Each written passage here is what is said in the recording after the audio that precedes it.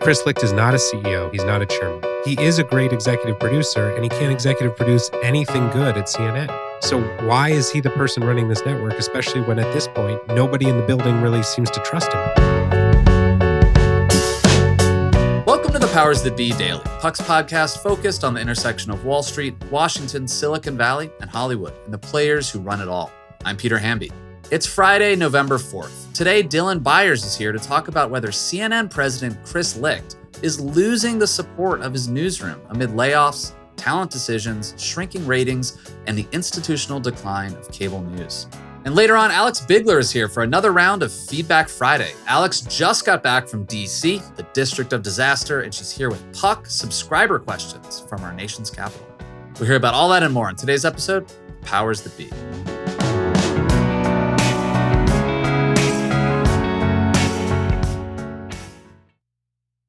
Hey guys, it's Peter. I travel all the time, especially in an election year. And as we all know, what luggage you choose matters.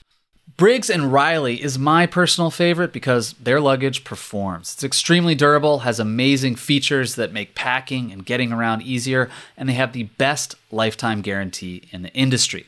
If your bag is ever broken or damaged, they will repair it free of charge. No proof of purchase needed, no questions asked, even if an airline damages your bag.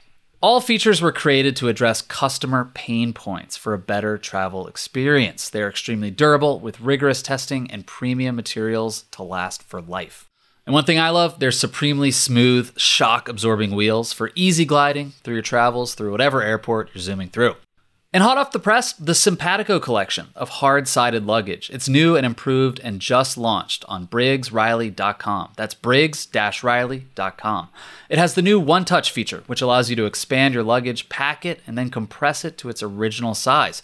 So a carry-on can still fit in the overhead compartment, and that's just one of the new features. It's available in black, navy, and olive. So check out all the Briggs & Riley offerings at Briggs-Riley.com. That's Briggs-Riley.com. Happy Friday, Powers That Be listeners. I'm joined today by Dylan Byers, who has some new reporting up on the inner workings of CNN and some new grumbling that feels like it's emerging, Dylan, among the rank and file about Chris Licht. Oh, it's further than the rank and file. And it's not even grumbling. What's crazy now is just how extensive these sentiments are. There are clearly people who are loyal to Jeff Zucker, who don't like Chris Licht very much, perhaps, or David Zaslav above him. Feels like people have been at least willing to go along for the ride for the last 6 or 7 months. What's changed in the last few weeks or even the last month in your mind? I think 3 things have changed.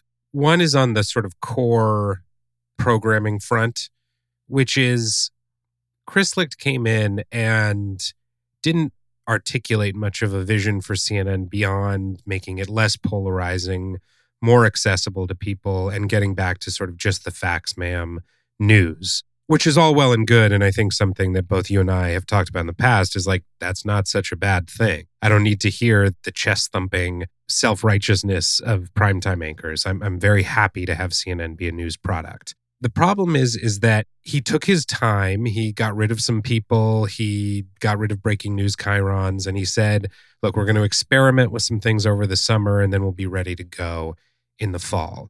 Summer came and went. Fall came around. And he did 2 notable things. He moved Don Lemon out of primetime and put Jake Tapper in the 9 p.m. hour. And he launched a new morning show with Don Lemon at the helm. The Jake Tapper experiment, it was marketed as temporary, but it is what Chris Licht wanted. It is what he was betting on in primetime. Exploded almost immediately. The ratings quickly cratered.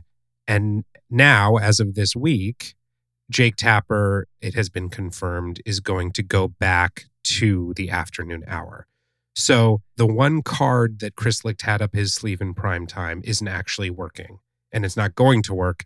And he's going to have to come up with something else and rearrange a different deck chair on the Titanic to figure out what he's doing in primetime, which has historically been the most lucrative part of the whole linear cable news business. When the Tapper role was announced in primetime, it was announced as like temporary. Yes. What the temporary thing did is a couple things. One, Jake Tapper wasn't sure he wanted primetime. He will say family considerations, but also because it comes with a lot of pressure because you're under a Klieg light in terms of your performance and the ratings and everything. But he did it because Chris Licht wanted him to give it a try. Chris Licht wanted to use it as an opportunity to convince him that he would be very good at it and that he could be the face of the new Chris Licht CNN.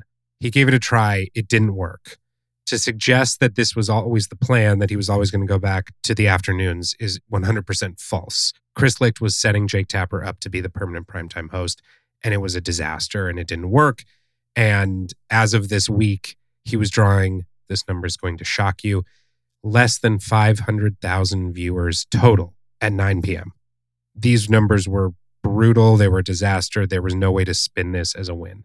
So he's gone. Now, the second thing he's done is he started this morning show with Don Lemon and Caitlin Collins and Poppy Harlow, which I don't know if you've watched it, but it's totally fine in my view. There's no sign that it's going to move the needle for CNN. And in fact, it is starting from a very significant deficit of, get ready for this, 350,000 total viewers on its debut and 71,000 viewers in the demo on its debut. Can those numbers grow? Certainly they can, but it's going to take a long time for them to grow for Chris Licht to claim success in this arena by any metric. So the programming decisions haven't worked. And this, of course, was Chris Licht's claim to fame. He is the wonderkind executive producer behind Morning Joe and CBS This Morning and The Late Show with Stephen Colbert. And he has yet to produce a demonstrable success at CNN 8 months after it was announced that he was getting the job. The second thing that has been such a huge blow to people is the layoffs that are already underway and the budget cuts, which he announced last week, which he had initially promised he wasn't going to do. And these cuts, despite what CNN PR might tell you, these cuts are going to be extensive and they're going to affect almost every single part of the organization. And so there's a great deal of frustration and antipathy toward Chris Licht because he came in, he put himself on a different floor in the executive suite and basically led from a distance, and now has appeared to have gone back on his promise not to lay people off. And so there's a lot of anger in the building, especially among the rank and file and people who are fearful for their jobs. Number three, and this is partly a result of these layoffs and these budget cuts, is that he is reducing CNN back to what it was before the Jeff Zucker era, which is it's no longer a global media company focused on growth. It is now going back to being a cable news channel with a website, a powerful website. But he's completely cutting off original films and series, which was one of three pillars that propped CNN up over the last decade. There's a lot of anger and frustration there, and also just a sense that CNN is no longer focused on growing its business beyond the core news product. Needless to say, the people who either worked in that division or like being associated with a brand that was also responsible for Anthony Bourdain and Stanley Tucci and award-winning documentaries are pretty pissed off about that as well. So all three of these things have sort of conspired to come together and create this feeling that Chris Licht doesn't know what he's doing and that it is extremely hard to find people in the building, even off the record, who will defend what he's doing or say that he is deserving of more time with which to execute his vision. That is the overwhelming sentiment inside the building, and it is pervasive, and it is a very serious problem for his ability to lead that organization. So I will play devil's advocate for Chris Licht here. People that work in cable news and TV news don't understand business. That's one. Two, people that work in cable news, frankly, don't really understand entertainment and what people want. Yeah, I'm with you so far. You know, I mean, like entertainment and news is derived from the news itself, not the people producing the shows and the reporters, i.e. Donald Trump, like ratings, eyeballs, etc. There should be some people in these ranks who actually need to, I feel like, assign some blame to the expectations set up by Jeff Zucker and some of the overspending. CNN Plus is a great example of that. Hiring talent willy-nilly and paying them way too much to create things that people actually don't want. And the structural decline and the audience decline. Just looked it up on TV Newser. Total viewers for Fox News in prime time in October, 2.2 million people total. MSNBC, 1.2 million people. CNN, 624,000 people. That's much lower than MSNBC. At the same time, Fox and MSNBC just invest in telling people what they want to hear. CNN is trying to invest in telling people what they need to hear. And that's just a harder audience. And so all of this is to say, amid the structural and audience decline of cable news, amid the expectations and frankly, some of the bad editorial decisions of the Zucker era, which lost CNN a lot of trust, it kind of feels like people should be rooting for someone to come in and be like, all of this shit is hard. We need to clear out some weeds and prepare ourselves for the future here. And, expectations can't be what they were for the last 7 years. I agree wholeheartedly that Jeff Zucker spent a lot of money.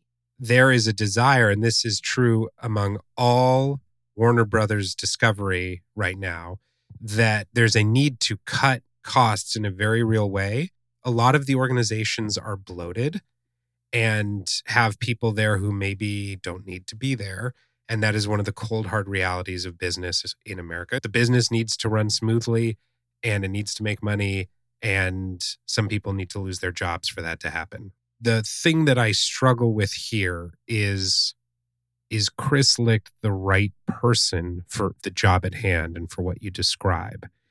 And it seems to me that there are aspects to running any business that go beyond the P&L and the balance sheet, which is you need to inspire your staff. You need to engender the loyalty of your staff. You need to articulate a clear vision, and you need to execute on the core aspects of the business, which include programming. Now, is it good to reduce spending at CNN? Sure. Is it good to get rid of the partisan, polarizing programming on the network? Sure. But in its place, you have to create something of value. And the problem is that what Chris Licht is doing right now, he is making CNN almost entirely irrelevant in all but the invasions and wars and elections and the death of the Queen. CNN, like almost nobody is watching CNN. That said, CNN is a strong brand that has been built over decades, and I'm not worried about it going away anytime soon.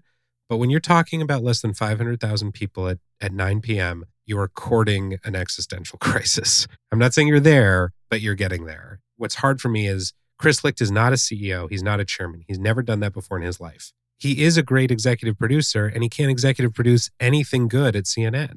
So why is he the person running this network, especially when at this point, nobody in the building really seems to trust him anymore?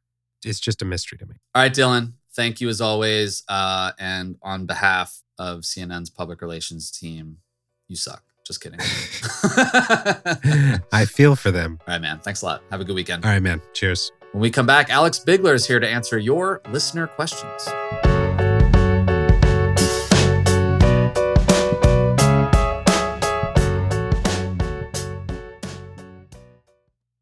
Are you tired of sleeping hotter than hell? I sure am. I sleep hot. There's something crucial about sleep that eludes us when we're too warm, too uncomfortable, and too caught in the web of our own thoughts to drift off. And while curiosity fuels our days, science tells us that cool sleep recharges our nights. That's where ChiliPad by Sleep Me comes in. Meet the bed cooling system that elevates the quality of human life through cool sleep. The ChiliPad bed cooling system is your new bedtime solution. I love it. It lets you customize your sleeping environment to your optimal temperature, ensuring you fall asleep, stay asleep, and wake up refreshed. ChiliPad works with your existing mattress. It's a water-based mattress topper that continuously controls your bed temperature from 55 to 115 degrees, allowing your body to rest and recover. This isn't just about escaping the heat, it's also about optimizing your sleep for better health, more energy, and improved physical and cognitive performance, which I obviously need hosting a podcast. ChiliPads are designed for 1 or 2 sleepers, so if your sleep partner likes to sleep at a different temperature, or you only need it for one side of the bed, that's okay too, and we know that's crucial. Plus, you can schedule automated temperature changes to trigger deep sleep. But when I'm at home, ChiliPad solves those problems. So trust me on this one. Visit sleep.me/powers to get your ChiliPad and save up to $315 with code POWERS. This offer is available exclusively for Powers That Be listeners and only for a limited time. Order it today with free shipping and try it out for 30 days. You can return it for free if you don't like it with their sleep trial. Visit www.sleep.me/powers because you're not just investing in better sleep, you're creating a better life. Welcome back, everybody. I'm joined, like I am every Friday, or like you are every Friday, because I'm not here every Friday, by Alex Bigler, who joins us every Friday with news, notes, criticism, feedback from Puck readers and listeners of this podcast. I hope everything's okay this week. What are people saying, Alex? Well, first of all, Peter, I just got back from DC, and with all due respect to our wonderful political reporters, the main question that people were asking me while I was down there is not, is Joe Biden running for re-election, but rather, when is Peter Hamby coming back to DC? The town wants their mayor back. Like, that's my key takeaway from my visit. That's a nice thing to hear. I feel like I text and talk to lots of my DC friends a lot and talk to sources, and it has been a while. I've stuck in a few times, but I need a proper work trip with a sport coat and, some drinks at Old Ebbitt Grill or something like that. That's nice to hear. With that in mind, maybe we will have something on the horizon, some sort of event or something to get you back in DC. But yes, so I'm here today, and with a little bit of kind of a special DC segment to talk to you because I was privileged enough while I was down there to talk to some subscribers. I'm thrilled to share them with you. I want to hear what the word in DC is about Puck. Okay, great. First one. As a DC-based reader, it seems like more and more people around me are starting to recognize and subscribe to Puck. Now, listeners, I did not write this. Somebody said this to me, so that's exciting. As you continue to grow in DC, is there a certain angle you'd like to claim as Pucks, the thing that sets you apart from the politicos and the Hills of the world? This is one reason I work for Puck. DC journalism generally is too often talking to insiders and other people in Washington. And people are trying to impress their colleagues and sources and bosses in Washington and show off how much they know. And the more you go down that funnel, the more opaque and foreign what you're talking about sounds to people outside of Washington and outside of people who obsess about politics. And so I feel like I've said the words intersection of Wall Street, Washington, Hollywood, and Silicon Valley so much at this point. But, if you are a Puck reader and you care about these power centers and what's going on, that doesn't mean you know about all the other power centers. Like, maybe you are an expert in politics, but you don't really know that much about what's going on in the tech world or what's going on with Discovery Plus. But I think you can care. And I think we find a way to sort of talk about important things to smart, educated people without making it sound like you're speaking a foreign language. Totally. I literally had this conversation 2 days ago with someone told me that they read Puck and they find the Washington politics work interesting. But one of the main reasons they read it is because the politician that they work for has a district that is very big in media and entertainment. And she finds that reading about media and entertainment from Puck in particular is very helpful for her as she thinks about how to prep him for what his constituents might be thinking about. And I think Axios does a good job of this. It's like they understand that a lot of these worlds we cover are also commingled. I mean, like Elon Musk Twitter coverage is a great example of that. It encompasses politics, media, tech, Wall Street. And, I think we are able to touch on things that cross-pollinate and turn them into stories that are worth reading for all the people in those different sectors. Totally. Okay, question number 2. I think you guys are producing some of the most interesting content out there right now. And they knew that I would be speaking to you, by the way. So this is a question particularly for you. In no particular order, who are some of the most interesting people you've ever interviewed and what made them interesting? That's a great question. It's obviously cool to interview a president. I've done that 3 times. All since leaving CNN and joining Snapchat, of all places. This is like when you get asked that, like, who do you want to invite to like a dinner party question? I never have an easy answer. The person I keep thinking about, who I covered a lot, is Sarah Palin, because I was one of few reporters covering her on the campaign trail when she was picked as McCain's running mate, and watched that whole seam of like grievance-driven populism open up, fight, like reacting to the elites and seeing the kind of power that she was able to have in front of the crowds and how that led to Donald Trump in a lot of ways. I just think about that a lot, that I was there at a moment before Trump when things started feeling a little different. And she was a fascinating figure. I mean, she was ridiculed wrongly in a lot of ways by national press and elites, and appropriately in a lot of other ways, but complicated figure, still complicated, but she's the one I end up thinking about a lot. I'll say that much. Well, I look forward to seeing Sarah Palin at your dinner party someday soon in the future. Thanks for having me. And I'll lead you into the weekend with a really nice thing that someone emailed us about, which is, if McSweeney's and The Economist had kids, Puck would be the most interesting of their children. A lovely sentiment. I'm going to spend the entire weekend needle pointing it onto a pillow for you. And I hope you have a great weekend. I read McSweeney's a lot back in the day. I need to go check it out. You have a good weekend too. I'll be reading McSweeney's. Thanks, Peter. Thanks so much for listening to another episode of The Powers That Be. As a reminder, The Powers That Be is the official podcast of Puck. We'd like to thank Ben Landy, Liz Goff, and Alex Bigler for their editorial and production guidance. If you like what you hear on this podcast, please share with a friend. It really helps us keep delivering the inside scoop that only Puck can offer. You can visit us at puck.news and on Twitter at pucknews. I'm Peter Hamby. See you next week. This has been a presentation of Cadence 13 Studios. Please listen, rate, review, and follow all episodes wherever you get your podcasts. The Powers That Be Daily is executive produced by John Kelly, co-founder of Puck, and Chris Corcoran, chief content officer and founding partner of Cadence 13.